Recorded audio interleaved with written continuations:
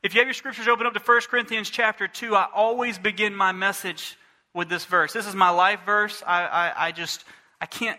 The one time I started a message without sharing this verse, it was the worst message of my life. So I better share it, or else y'all will be ready to go home. And by the way, there is no Sunday school this second hour. I think Brother Joe shared that with you. I'm excited. That means we have an extra hour of preaching.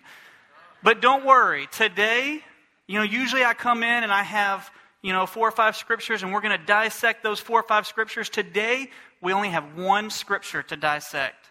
1. But I gave them about 50 verses to go along with that scripture. So y'all hang in there. 1 Corinthians chapter 2, verse 4 and 5. And I'm reading now the NASB. I know on the screen you're going to see the New King James. It says, "And my message and my preaching were not in persuasive words of wisdom, but in the demonstration of the Spirit and the power, so that your faith would not rest on the wisdom of man, but on the power of God." Today, if I do not become a vessel and let God speak, we've missed it.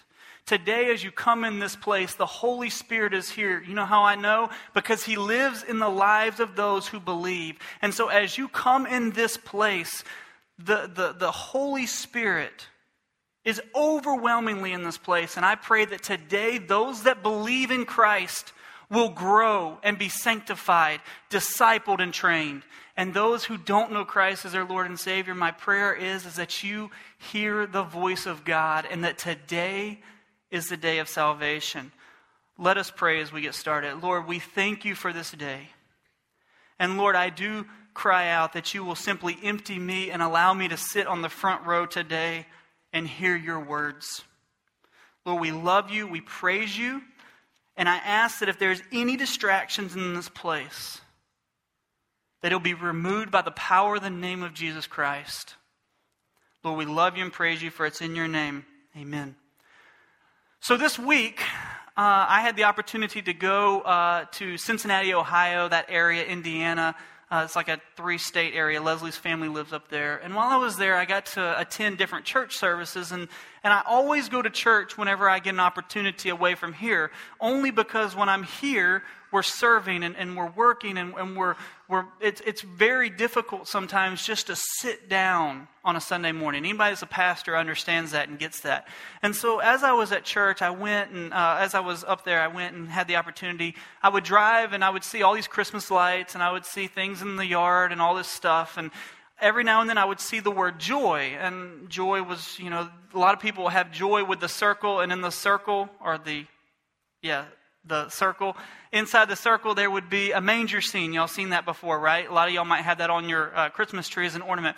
I saw the word joy all over the place. Even an ornament, a Disney ornament that had nothing to do with Jesus, said box of joy.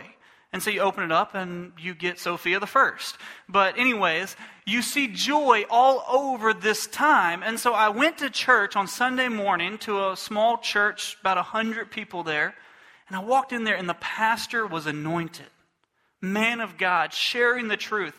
And I looked around and I looked at Leslie and I said, "Leslie, there is a lack of joy in this place. People are just sitting there and the pastor is just sharing the truths of the gospel." I mean, just an incredible, passionate.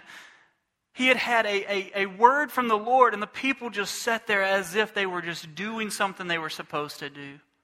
On Christmas Eve, I went to a church service for Christmas Eve service.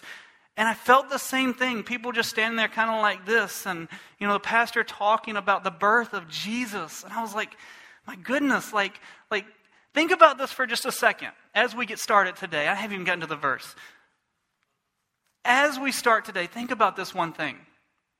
If you know Jesus as your Lord and Savior, if Christ has entered your life, that means that you have been transformed from death to life. Let me say it again. You've been transformed from death to life. There's an incredible preacher, I think he's out in Texas, and his name just went to a blank. Tony Evans. Y'all know Tony Evans. Everybody's heard Tony Evans. If you I got really excited listening to his message the other day, and I shared it with everybody in the office. And if you would have walked in, you thought people were screaming because, I mean, he was going at it just incredible. And he made this comment. He said, when people experience Jesus Christ, you don't have to tell them to say amen, and you don't have to tell them to raise their hands. You don't have to tell them to get excited, because when they've experienced Jesus Christ, people worship the King. Your life has been changed. There's joy in your heart. And we get excited about that. And I'm not here trying to create an emotion. I'm not here trying to... Some of y'all are nervous I'm going to fall off. I see it in your faces. I'm not here trying to get you to the point of saying, yes, we're not trying to be cheerleaders. I'm just saying when you realize that your life was destined for hell, your life had no way of redeeming yourself, you were unholy according to the law, but yet Jesus Christ came. He died a perfect death. He lives in our hearts. We've been transformed. There's joy in the house of God today. Amen? All right, let's get started. As I went to these church services and as I sat there and I listened and I looked around and I saw the lack of joy, God continually put Psalms 51 on my heart. And in Psalms 51, it's the story of David. David, I love the story of David. I don't know if it's because my name's David, but I love the story of David. A man who Samuel, which is a great name as well, Samuel comes and he says, it's this guy. And God says no. And he says, no, it's this guy. And God says no. And he gets to the point where he says, well, do you have any other sons? And Jesse says, yeah, I have one in the field shepherding the flock. And he says, bring him in. And he looks at him and says, God does not look on the outward appearance. He looks on the heart. This is the next king of Israel. David had a heart after God. He sought God. He was humble, humility, loved God. And then we see the story of Bathsheba. You all know the story. We don't have to go into it. He becomes an adulterous murderer who's continually trying to cover up his sin. Nathan goes to him and says, hey, you might not be telling people, but I know what's going on. And David pens Psalm 51 out of literally just the brokenness of his heart. I love Psalm 51. Anytime I've fallen short of the glory of God, I run to Psalm 51 and I weep. The pages of my Bible have tear stains from weeping over Psalms 51. And the Lord took me to Psalms 51 verse 12. Restore to me the joy of your salvation. Uphold me with your generous spirit. Now, I want to focus in on joy of your salvation. Like, I want to just dissect that one little piece in Psalms 51 and the word restore. Obviously, the joy of his salvation had been stolen, because he's crying out to God to restore what he once knew, what he once understood. And so as we really dissect this, let's go into the idea of joy. And because it's the Christmas season, let's open up to Luke chapter 2. Luke chapter 2, and I have all my scriptures. Y'all don't worry, I'll go slow today, I promise. Luke chapter 2, 9 through 14. And I'm going to read on the screen simply because my Bible is a different translation. So go on to verse 9 for me. It says, and behold, an angel of the Lord stood before them, and the glory of the Lord shone around them, and they were greatly afraid. Then the angel said to them, do not be afraid, for behold, I bring you good tidings of great joy, which will be to all people. For there is born to you this day in the city of David a Savior, who is Christ the Lord. Let's stop there for a second. The angel says, do not be afraid, but I bring you great news. I bring you joy. There's a Savior that's born in Bethlehem. He's talking to the shepherds. Now, can you imagine? They were afraid, and all of a sudden, the angel says, hey, the Savior of the world is coming. He's here. He's been born in Bethlehem. And that is joyous. Now, why are they joyful? The reason they are to be joyful at Jesus' coming is because the Messiah, the long-awaited one, from Genesis chapter 3 all the way through. Earlier, they asked me if I had any more verses. I told them just be prepared from Genesis to Revelation. In Genesis chapter 3, we see the fall of man. And from that point, all the way, we see the thread that says a Messiah, the Savior, is coming. We know, according to Philippians chapter 2, that Messiah is Jesus Christ. It says Jesus was... let's go on and see Philippians 2, and let's read it together. I'm skipping Matthew. I'll come back to it. In Philippians chapter 2, let this mind be in you, which is also in Christ Jesus, who, being in the form of God, did not consider it robbery to equal with God, but made himself of no reputation, taking the form of a bondservant and coming in the likeness of man. We can stop there in Philippians 2. And you can go on and prepare Matthew. We see in Philippians 2 that salvation is Jesus coming down as a child. The angels say, joy, salvation is here. Now, we see, as I said in Philippians 2, we see that is Jesus stepping down, coming down as a child, as an infant. In Matthew chapter 2, 10 through 12, when they saw the star, who saw the star? The wise men, the magi. And as I shared last Christmas, this is a few years later, so on your nativity scene, take your wise men to the other side of the room. They're still on the journey, right? I told y'all last Christmas, mouth of babes, my daughter walked over as a 1.5-year-old, grabbed the wise men and threw it. And I was like, she's a theologian. But then she took Mickey Mouse and put it in there, and I was like, okay, we got a problem. Matthew 2:10, when they saw the star, they rejoiced with exceedingly great. And why? Where were they going? Let's go to verse 11. And when they had come into the house, they saw the young child and Mary his mother, and they fell down and worshipped him. They were headed to the Savior of the world. We celebrated on December 25th, Christmas. Christmas is joy being born to us. Think about that. Christmas is joy being born to us. They traveled, and when they saw the star, they became joyful because they realized that they are almost to the point of where they're going to see the Savior. People ask me all the time, who were the wise men? I personally believe that they were people who came to Christ, understood or came to an understanding of the gospel from the group of Daniel and them who came over. And it was, whether you call it a remnants of people left, they obviously had to be wise, trained, studied people for them to understand that the star had shone above. Because it says Herod did not recognize the star. So it was not some massive explosion, awesome thing in the sky, because if it was that, Herod would have seen it, right? It had to be something that they studied and understood. And because they studied and understood the star, they rejoiced with joy because they knew that they were about to see the Savior. December 25th, we rejoice, we celebrate that joy has been born to us.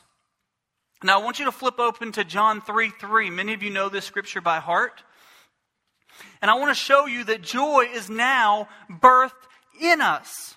See, joy was birthed to us, but in John 3:3 we see joy being birthed in us. Jesus answered and said to him, most assuredly, I say to you, unless one is born again, he cannot enter the kingdom of heaven.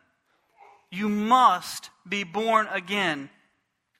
Romans 5:2 says, rejoice in the hope of the glory of God. Rejoice in the hope through whom also we have access by faith into the grace which we stand, and rejoice in the hope of the glory of God. Now, I got to talk to y'all about hope for a second. All right? Not somebody you know named Hope. Hope. All right? Let's talk about it for that just a second. And I don't think I gave you this verse, so you don't have to flip over there. But in Titus chapter 1, verse 2, I believe it is. Yes, verse 2. I'm going to read it to you. The word hope was there, and I struggled with it by the way that it was written in my scripture. And so about 5 years ago, I started praying and praying and praying. Lord, explain this to me. In Titus chapter 1, verse 2, it says, oh, you have it, awesome. In the hope of eternal life, which God, who cannot lie, promised before time began. When I read that, I said, God, I don't want to have hope in eternal life. I want to know that I know that I know. The word hope to me seems like something I'm hoping for. I mean, I hoped to get a new suit for Christmas, and obviously I didn't get it, right? My daughter hoped for a lot. She hoped for a pink Christmas. What's a pink Christmas? That's what she hoped for. She obviously didn't get it. We got a rainy Christmas. But I struggle with that word. So me and loving the Greek and the Hebrew, I run back to the Greek and I study the word hope. And let me tell you what the word hope means in the Greek. It means to know for sure. Certainty. Let's read that again. In certainty of eternal life, which God, who cannot lie, promised a long time ago. Promised before time began. In certainty. Does that not change things a little bit in your mind? In certainty. Listen, the reason that joy is birthed in us at the point of salvation is because we have certainty that no matter what we go through in life, no matter what persecution, trials, tribulations, struggles, no matter what happens to us in life, we have certainty in eternal life with the King of Kings and the Lord of Lords. Amen? Joy is birthed in us through salvation. Now you say, David, I know people who seem joyous and they don't know Christ as their Lord and Savior. I have a hard time saying that a non-believer has joy. They might have happiness, but they can't have joy. And let me explain to you why. First off, the Greek translation for joy means cheerful delight. The Webster's Dictionary's definition, that's a tongue twister. Definition of joy is a feeling of happiness. Now, you say, well, that's okay. That doesn't explain to me why a non-believer can't have joy. I'm going to explain it. In Galatians chapter 5, verse 22, we see the fruit of the Spirit. Now, I don't know the right word. I'm not good with English, but let's focus on fruit with no S. There's not multiple fruits of the Spirit. There's one fruit. And in Galatians chapter 5:22, it says the fruit of the Spirit is love.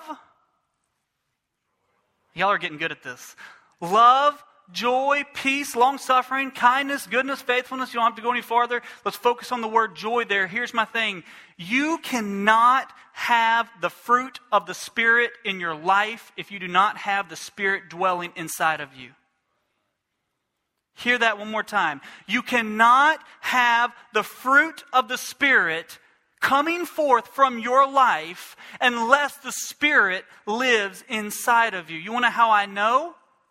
It's because it's a fruit of the Spirit. It doesn't say the fruit of the flesh. We can go back a few verses and we can figure out what the fruit of the flesh is. It says the fruit of the Spirit is joy.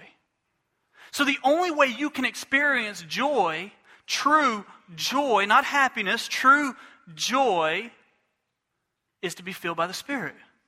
Is to have Christ dwelling in you. To have joy birthed in you through salvation. But here's the problem to all this. The thief comes to steal, kill, and destroy. And so we have joy. Man, I might even, just the thought of, I was destined for hell, a sinner. Nothing but rags. I was worthless. I had nothing to give. And God loved me so much that He gave His Son to die on a cross, to be beaten and betrayed, that I may live.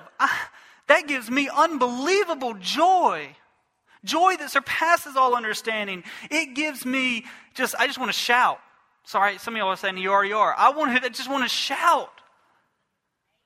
I mean, that should get us so excited that when we're walking in the streets of Mobile, people should say, whoa, something is different about them. And you can say, well, I got joy. Or you could say, I got joy, joy, joy down in my heart, right? The old song. Listen, it should be so prevalent all over you that you never have to say a word and people realize there's a difference between happiness and joy, and it's the fact that Jesus Christ has saved your life. But the thief comes to steal, kill, and destroy. Listen, because I just said that you have to be a believer to experience true joy, to have joy coming forth from your life, then you could easily say, well, David, I have a question. Does that mean that every person that you went and saw at that church the other day, does that mean that they were all non-believers? That's incorrect.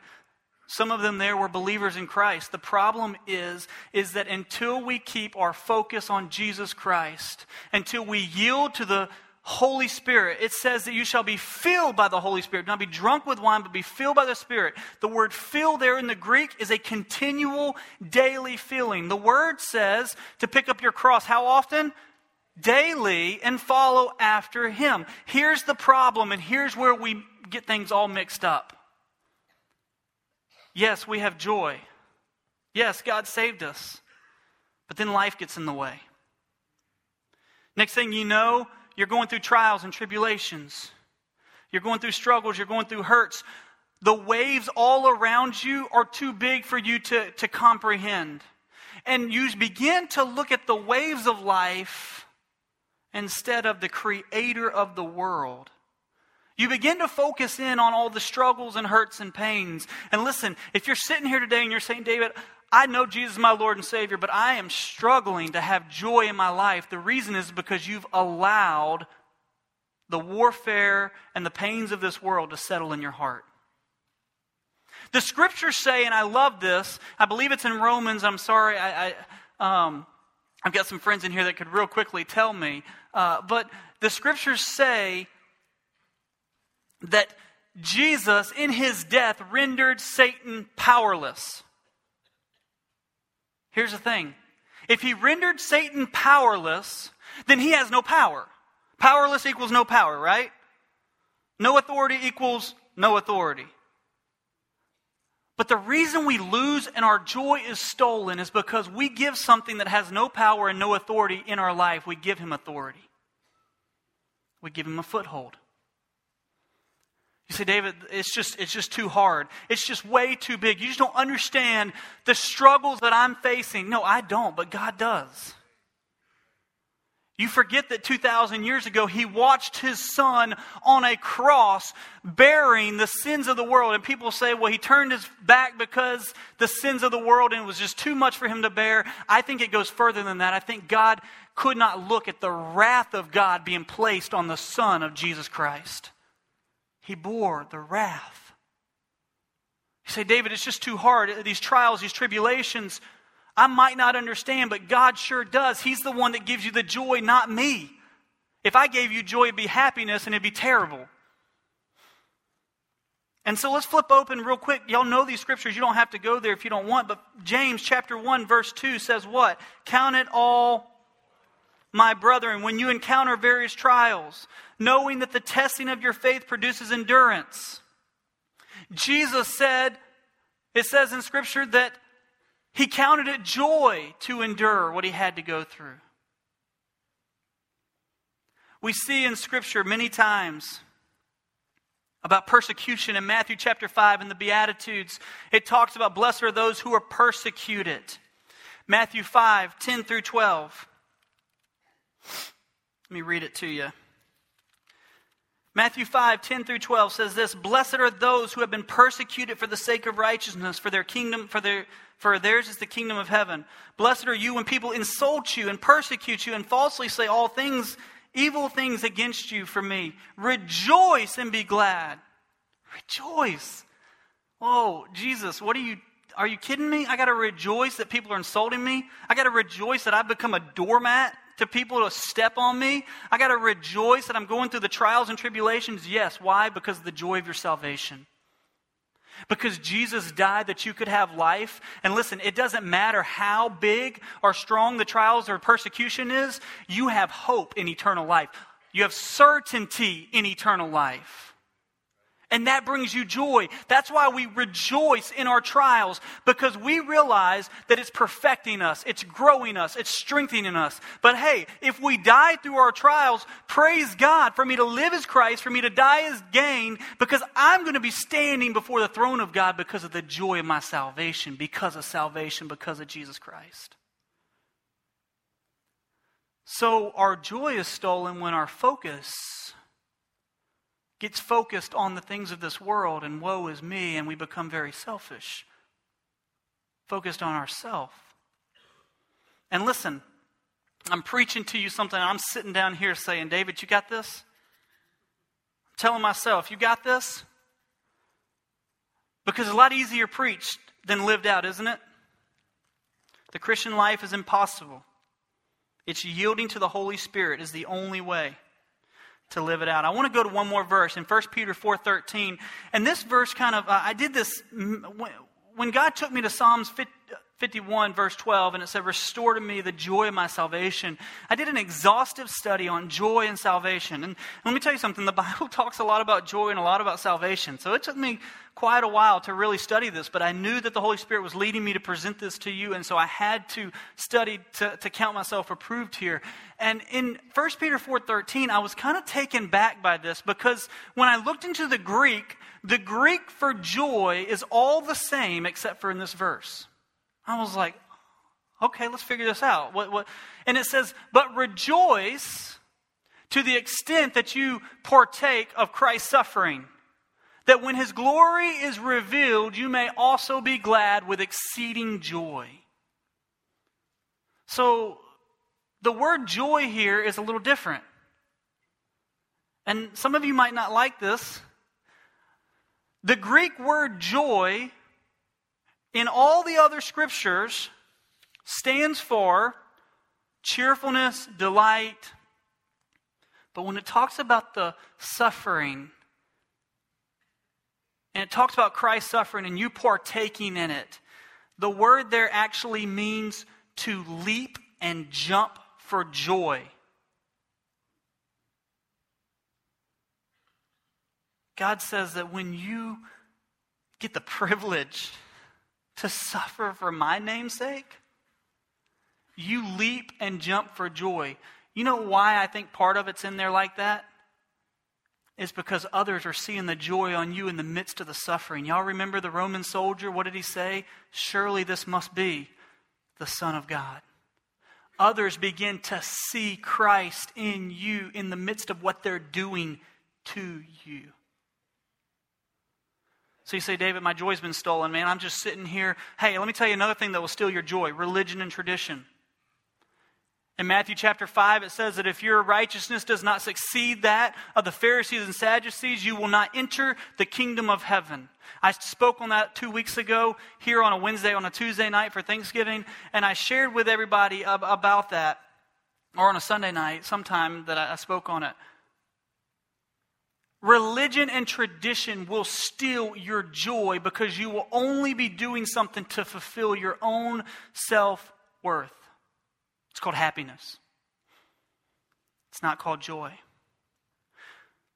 Now, I sat there and I prayed and I said, Lord, why are you giving me this for Christmas? This time to share this with the congregation. You know, I had a lot of other things that I wanted to share. And the Lord kept taking me here, and here's why. In the season that we are to celebrate the birth of joy that eventually is birthed in our life, it's been stolen and replaced with materialism. It's been stolen and replaced with season's greetings or happy holidays, which, hey, happy holidays means holy days, right? It's been stolen in our society, and so the reason that the Lord wants me to preach this today is the only way they're going to see joy is through you. When society is saying, no, we're going to take all this and it's going to be a very secular thing, they can't take the joy from you. Satan was rendered powerless. He has no authority in your life. Quit giving it to him. Let's rejoice that God came down and saved us. Let's rejoice that the blood of the Lamb that cost him his life gives us salvation. So here's what I want you to think about today. Over this past month, I don't know, at my house has been 4 months. My daughter wanted to listen to Christmas music 4 months ago. But over the past month, you've had the Christmas season, the Christmas time. How many times have you rejoiced in your salvation? When we lose focus, we lose priorities. When we lose focus, we let the world step in. And maybe today we need to just simply get back rejoicing in the fact that God saved us. As we come in this place and as we leave this place, the joy of our salvation should be here. For those who come in struggling with things, it can be restored. Let's go all the way back as I close in Psalms 51. Restore in me the joy of my salvation. David's salvation, the joy of his salvation, had been stolen because of sin in his life. And let me tell you something. Any time that you lose focus on the King of Kings and Lord of Lords, anytime you quit yielding yourself to the Holy Spirit and walking in Him and seeking out the fruit of the Spirit, then guess what? The fruit of flesh is coming forth. It's called disobedience. See, obedience is walking in the Spirit. Disobedience is walking in the flesh. And so anytime you lose focus on that, it's called disobedience. And disobedience is sin. And so when we look at Psalms 51, as he repents and cries out, he says, sin has stolen my joy. Sin has stolen my joy. And so he cries out to God, restore in me the joy of my salvation. I want to take just a few minutes, and Denise, if you could come up. I know that we are going to have an altar call here in just a few minutes. Oh, she's already here. But I want to take just a minute. I want you to just reflect. And then I want to read one verse after I give you just a moment of reflecting. But I want you to reflect and say, God, has my joy been stolen? And if so, restore in me the joy of my salvation. The joy of your salvation is what it actually says in the New King James. Your salvation, it's Him that does it. If it's been stolen by trials and tribulations, we count it joy. It's easy to count joy when we get to the end of the tribulation, but God tells us in the midst of it, because that's when trust and faith comes out, that you're trusting Him in the midst of it all. Look, we celebrate Christmas, joy being born to us. We celebrate our salvation, joy being born in us.